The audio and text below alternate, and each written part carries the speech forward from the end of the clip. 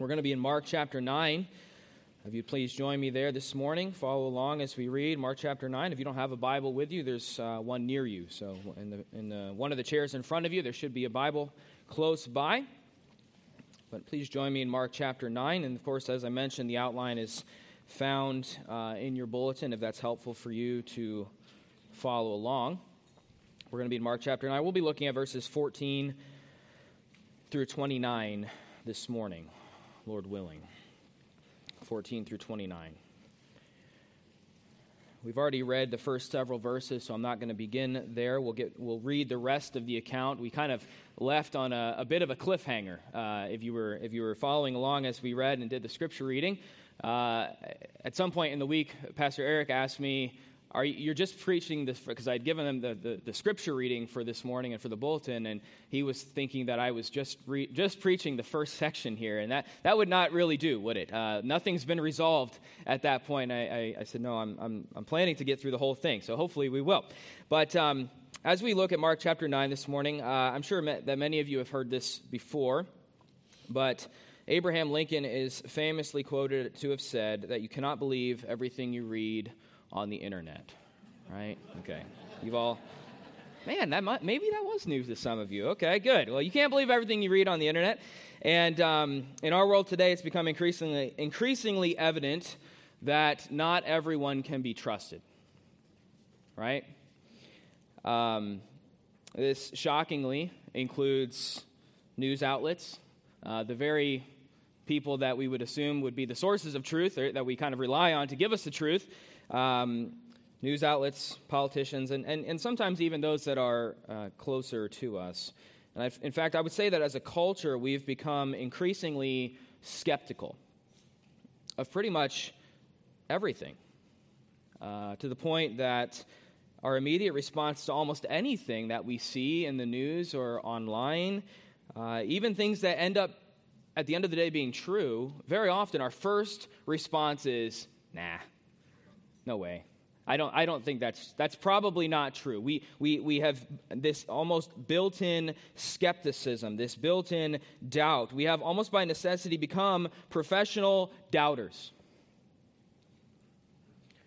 And while this may be helpful when it comes to whether you believe what the news media says or not, it is increasingly unhelpful when it comes to spiritual matters.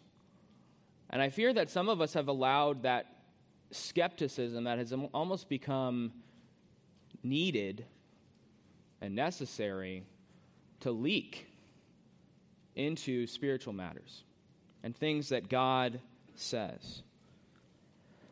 Unfortunately, many of us struggle with doubt, even doubting God and His goodness at times. Have any of you ever doubted whether God was good? Do you ever struggle to feel like God is good? Here in our passage this morning, Jesus offers help for doubters. He offers peace to this faithless generation that He addresses here in Mark chapter 9. Let's pray together as we begin this morning. Our Father, we do ask that You would open Your word by Your Spirit to us this morning, that You would guard my lips, that nothing that I say would be anything but what Your word says, that I would not say anything You would not have for me to say this morning. God, give us understanding, give us challenge where challenge is needed, conviction where conviction is needed, and Lord, encouragement, as so many need encouragement. Encourage each of our hearts this morning. In Jesus' name, amen.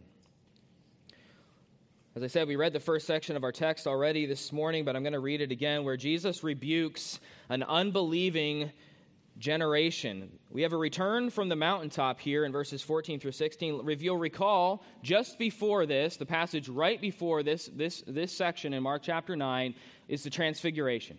And Jesus and the quote, inner circle, as we refer to them, Peter, James, and John, have just returned from the Transfiguration. They are coming down off the mountaintop. And when He came, verse 14, when He comes, that is Jesus, to the disciples, He saw a great multitude around Him. Now, which disciples are we talking about here? Probably, most likely, we're talking about the other 9 disciples, right? The other 9 disciples that have been left behind and have been without Jesus for at least some sort of time. Let's see how they've handled things while Jesus has been gone. He saw a great multitude around those 9 disciples and scribes disputing with them. Immediately, there's Mark's key word, immediately. We find it all throughout the book. Verse 15, when they saw him, Jesus, all the people were greatly amazed and running to him greeted him. So Jesus creates quite a stir as he comes up upon these people, these disciples, and the people that are arguing together about something. Verse 16, and he asks the scribes, what are you discussing with them? So we have this return, and again, the previous section, the transfiguration, and I realize that this is not the point of the passage at all. Okay, so just bear with me. But isn't it often the case that think about what Jesus and his inner circle, these 4 men that they've just experienced an unbelievable experience, the transfiguration, right? They have just come down from something that they will never, ever forget. A spiritual high. And what does he return to? And don't we so often, this return from the mountaintop, have you ever had this experience? Have you ever had the experience where after a week of maybe vacation Bible school, we just had, were any of you tired last week? Any of you, approximately 100 people that it took for this vacation Bible school to happen and the Lord greatly blessed? Were any of you 100 people that were involved in that, were you tired last week? I was tired. Did you have anything that happened last week that kind of felt like you were kind of coming down off the mountaintop? You were coming down, and if you've ever had this experience where after a great spiritual victory, and then all of a sudden it's like, oof, man, we're not alone in that. Okay, I've almost gotten to the point where I expect for after a week of camp. I'm a youth pastor, so my stuff is camp and mission trips and VBS, and man, it's like I could show you in notes that I have. Expect spiritual warfare. Expect things in this coming week. It's not going to be, you think, okay, now I can relax.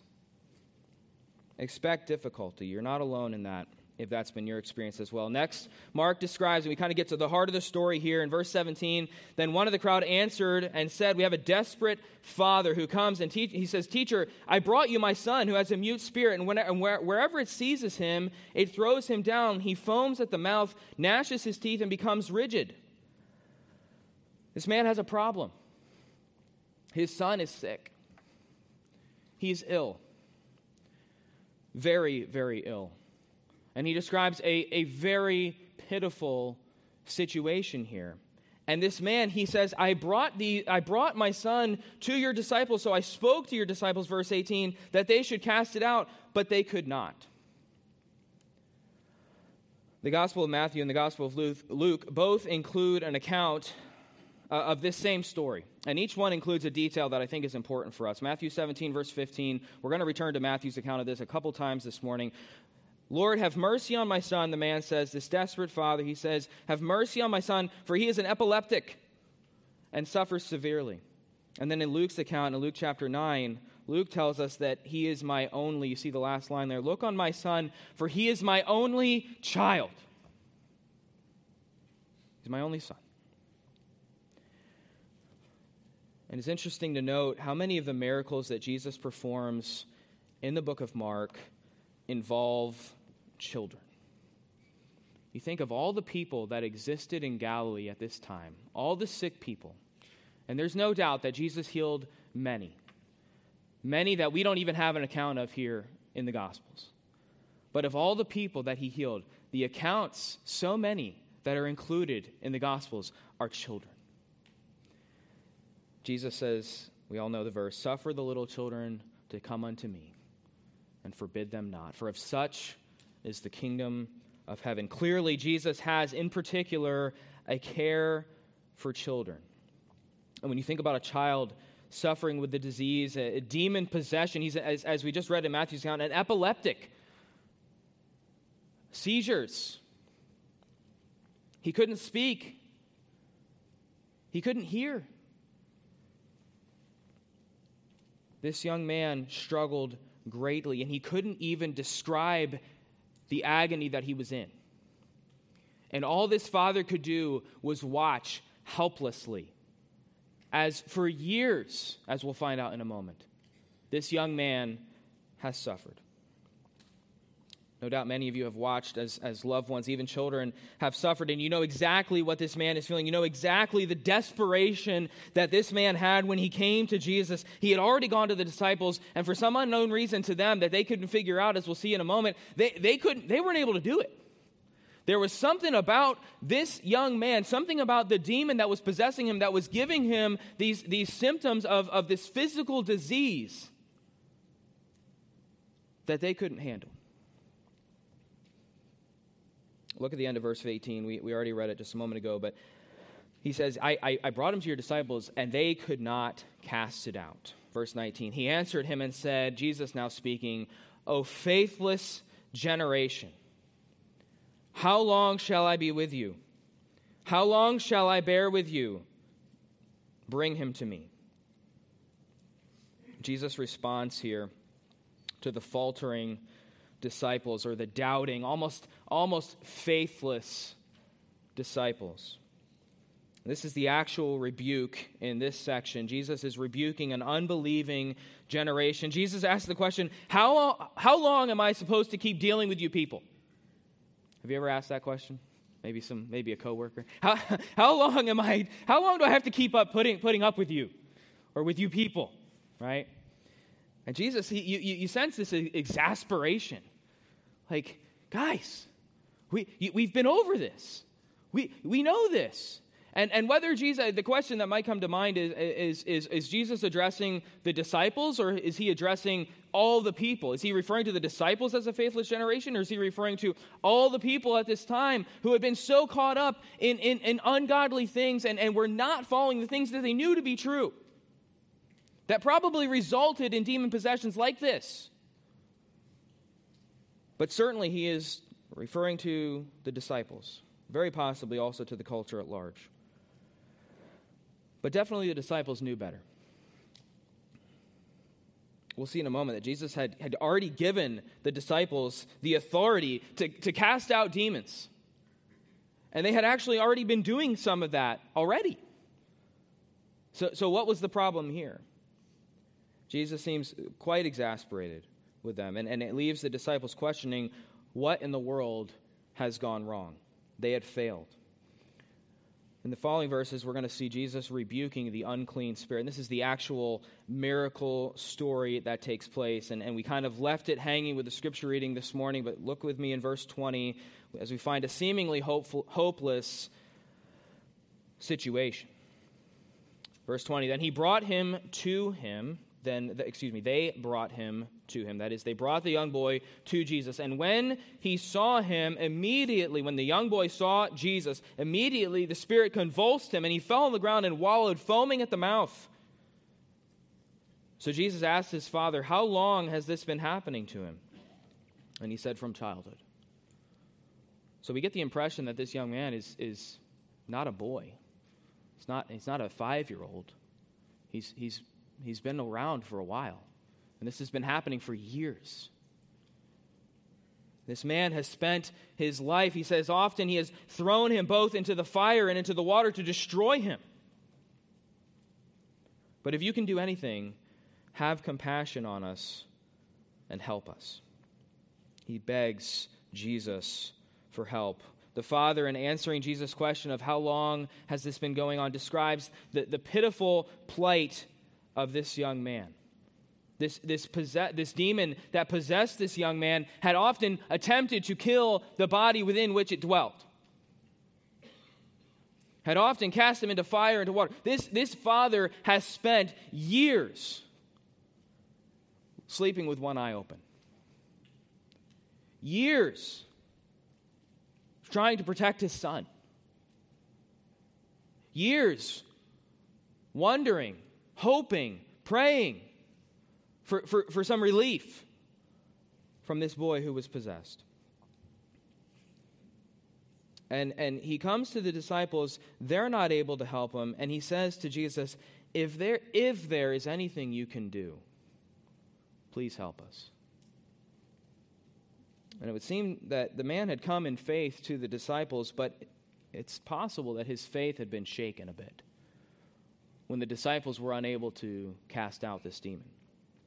And his son's situation seems hopeless. This young man can't speak, he can't hear, he simply suffers, and his father watches helplessly. But in a seemingly hopeless situation, what does Jesus offer? You all know the blank that you have to fill in there. Jesus offers hope, right? Jesus offers hope. Look at verse 23. And we have this very interesting conversation that takes place between Jesus and this father. And Jesus says to him, if you can believe, all things are possible to him who believes. And immediately the father of the child cried out and said with tears, Lord, I believe. Help my unbelief. I really like the ESV translation here, which I think is a more literal translation of what Jesus says here in verse 23. And it's almost like Jesus is it's an exclamation. He's responding. This father says in verse 22, if you can do anything, like Jesus, Lord, if there's something that you can do, if there's something a way that you can help us, then please help us. And Jesus says, if you can, all things are possible to him who believes. Jesus says, if you can. It's a more literal translation of the original there. If you can, almost as if, are you really doubting me? Absolutely, I can. Are you questioning whether or not I can? I mean, I certainly have the ability to do something about this. Jesus says, I'm God.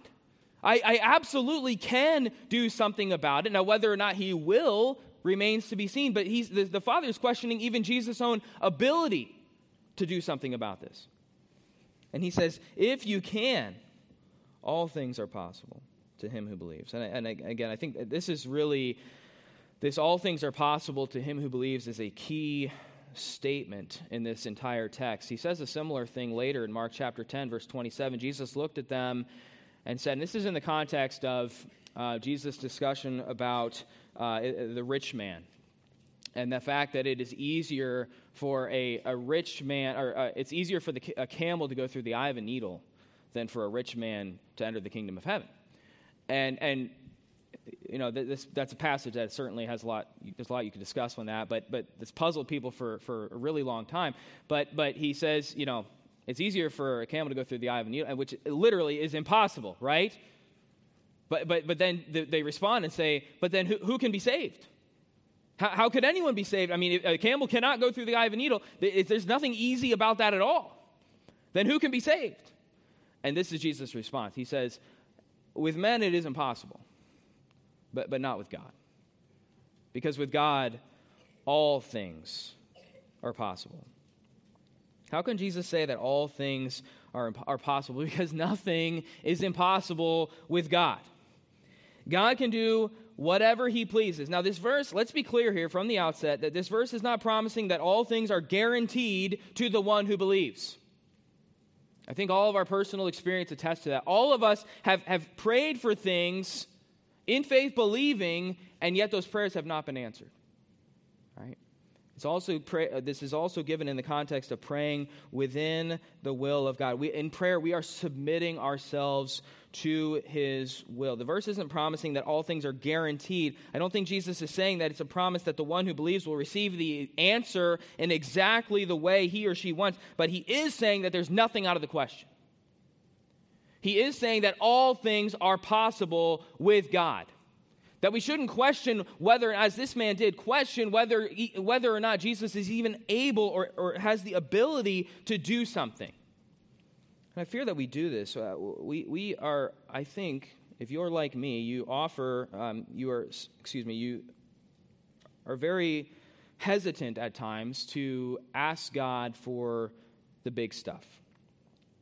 We're afraid to ask God for the big things. We stop asking for the soul of that unsaved relative that we've been praying for 20 years. You say, well, the Lord hasn't answered my prayer yet. Or we stop asking God to heal someone whose diagnosis seems hopeless. Why? Because we don't believe. Because we, as the disciples did and as this man did, we lack faith. We have the same problem as the people here. We demonstrate that lack of faith by fear, don't we? I love this man's response. Because it wasn't that the man didn't believe at all. There's a whole lot of, there's a lot in this passage that probably brings up some questions, and I'm not saying I'm going to answer all those questions here this morning, but, somehow this man, he had some belief. He had some degree of faith. He says, I believe, but help the part of me that doesn't believe.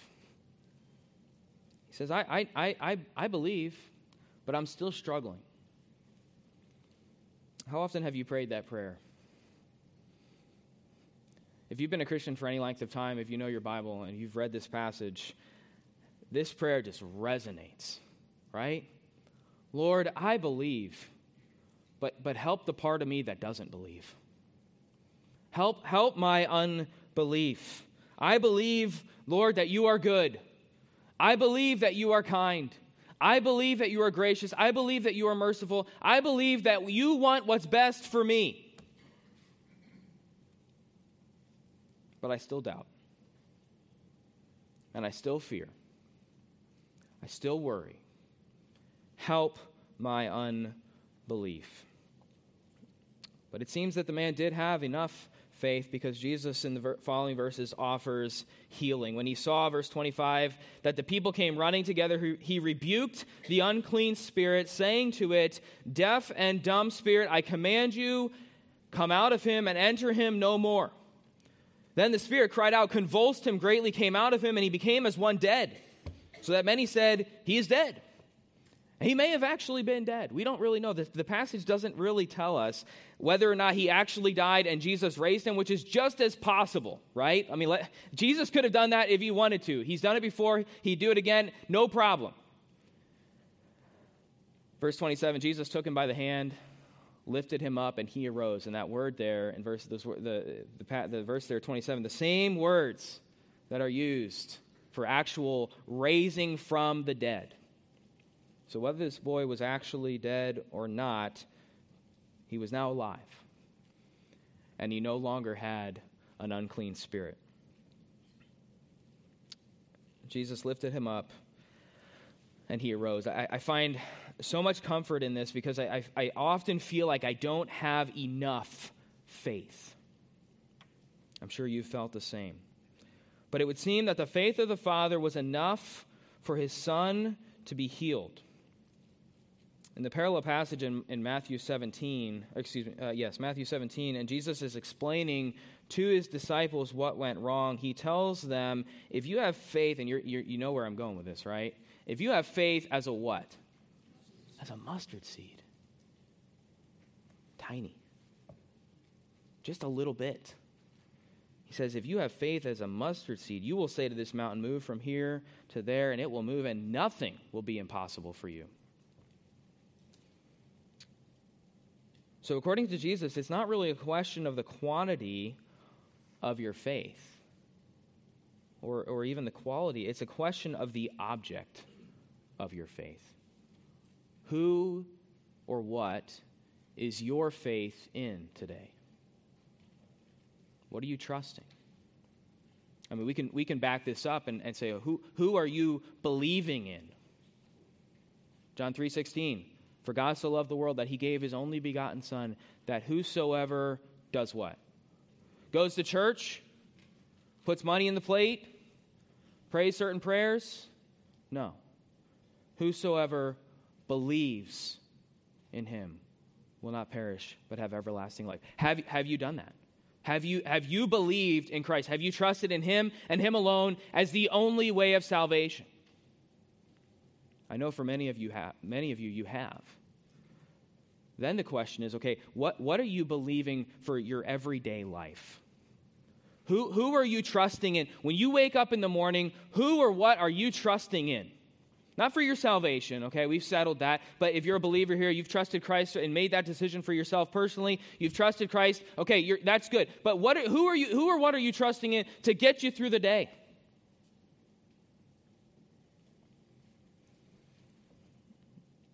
He says, if you have faith as a mustard seed, you will move a mountain. It's not a question of quantity, it's a question of the object.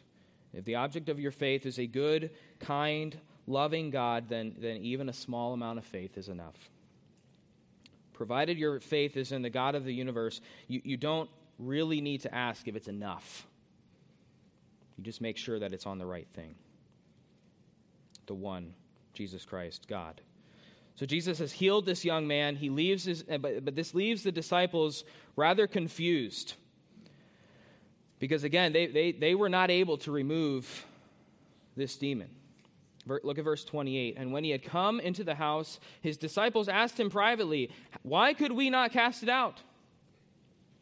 And Jesus says to them, "This kind can come out by nothing but prayer."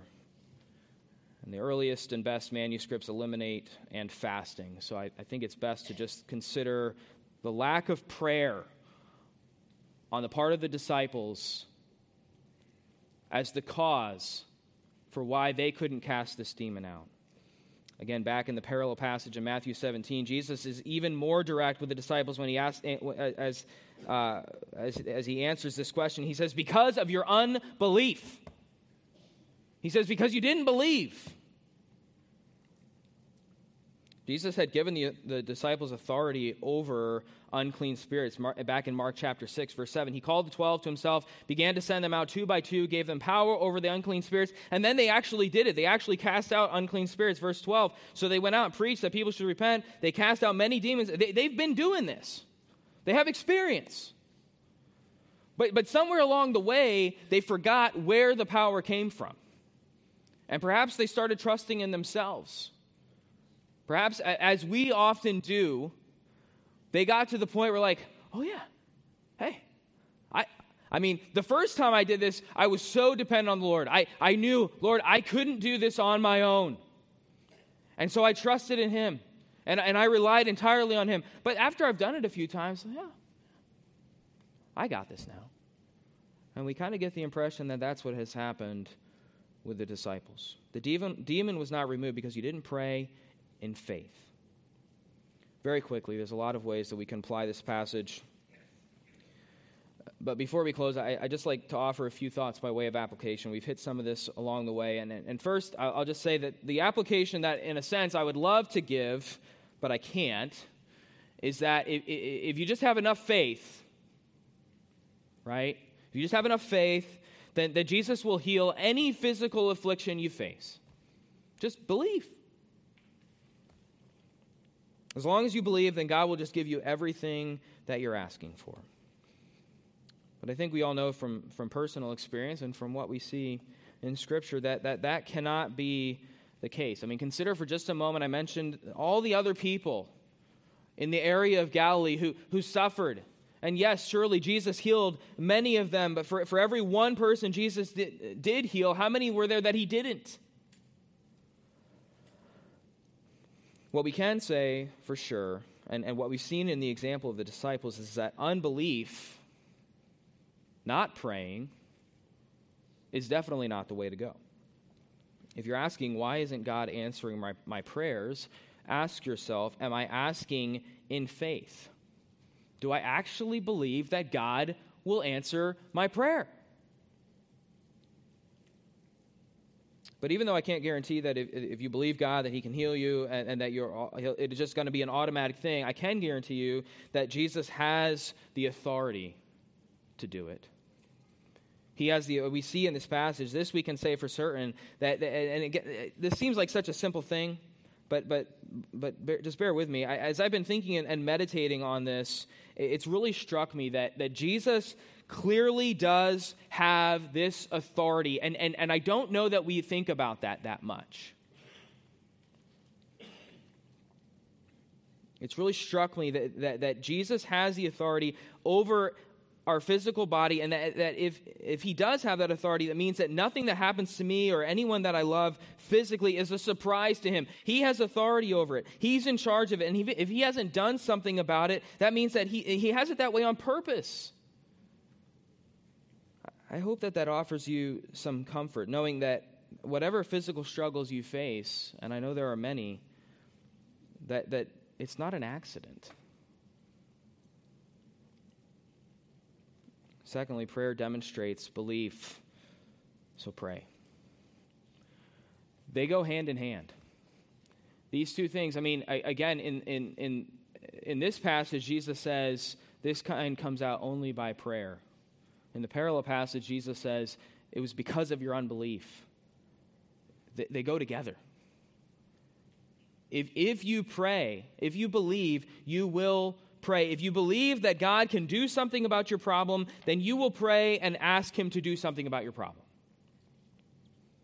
If we adults could just recall the simple faith that we had. Do you remember as a child, if you were a believer as a child, do you remember how easy it was to believe? How easy it was to just pray? A few nights ago, one of our kids was under the weather, Asher, and so as we went to bed, we said, okay, hey, we're gonna pray, and we're gonna ask that God. And he was pretty sick. He was not feeling. He was down for a couple days, and so and as we went to bed, it was Miles' turn to pray, and we said, okay, we're gonna pray for Asher, that he would feel better. And next morning he woke up, and he was better. He wasn't quite there, but he was definitely better. But one of the very first things out of his mouth was, Dad, I think it was because of the prayer. And it's like, man, I if he hadn't said that, I don't even know if I would have thought of that. That childlike faith, just believing that God can and will do something about my problem. That he's actually hearing me, and that's the last one, that God hears and answers prayer. Pastor Fant used to say this all the time. We are praying right now. He would say this when we're praying as a staff. We pray to a God who hears and answers prayer. We're not doing this just because it's just what we do. It's not just so that we can hear ourselves. We are praying to a God who hears and answers prayer. We're not praying to an empty void. We are praying to the God of heaven who created us, who actually has the ability and the power. With God, all things are possible. That he has the ability to answer our prayer and to do something about our problem. James chapter 5, verse 16, confess your trespasses to one another, pray for one another, that you may be healed. The effective, fervent prayer of a righteous man avails much. God wouldn't tell us to pray if it didn't work. And when he doesn't answer the way that we would like, because the nagging question in the back of all of our minds is, hey, that's great. It's great for this man. It's great for this boy. He was healed. He got to live the rest of his life. But what about the ones that don't get answered the way that I would like? What about those prayers? And you all know where I'm going. Romans 8. We read just after this morning where Paul talks about the inability for us to separate ourselves from the love of God. Verse 28, we know that all things work together for good to those who love God, to those who are called according to his purpose. And unless we just throw that out there as it's all good. It all works together for good. What is the good? Okay, because we all know that it's not all good. We know that, right? There's times where it's not good in our mind. But he leaves no doubt as to what the good is, because he follows that right in verse 29. For whom he foreknew, he also predestined to be what? Conformed to the image of his Son. To become more like Christ. And so when it's not good, in our way of thinking, and all of us can think of circumstances in our lives right now that are not good. But the promise that we have for us as believers here is that if it's not good in our thinking, it is good in his. And it's being used to make us more like his Son. That's the good. I hope that for most of you this message is an encouragement. That we serve a God who hears and answers prayer. That he has the authority and the power that with God nothing is impossible. Some of you may need to submit your physical well-being to God. Some of you may need to submit that physical trial that you're enduring to our Savior. Some of you may need to make a renewed commitment to pray, believing that God will answer with your best interest at heart. Some of you may simply need to cry out to God in the same way this father did and say, Lord, I believe. Help my unbelief. Let's pray together. Father, we do believe, but we pray that you would help our unbelief. Pray that you would help us in our fear, our worry, our anxiety. God, I pray that we would be people of faith that believe that with you, nothing is impossible. I pray that we would be constantly depending on you, demonstrating our dependence on you in prayer, in the prayer of faith. God, we thank you for all these things. In Jesus' name, amen.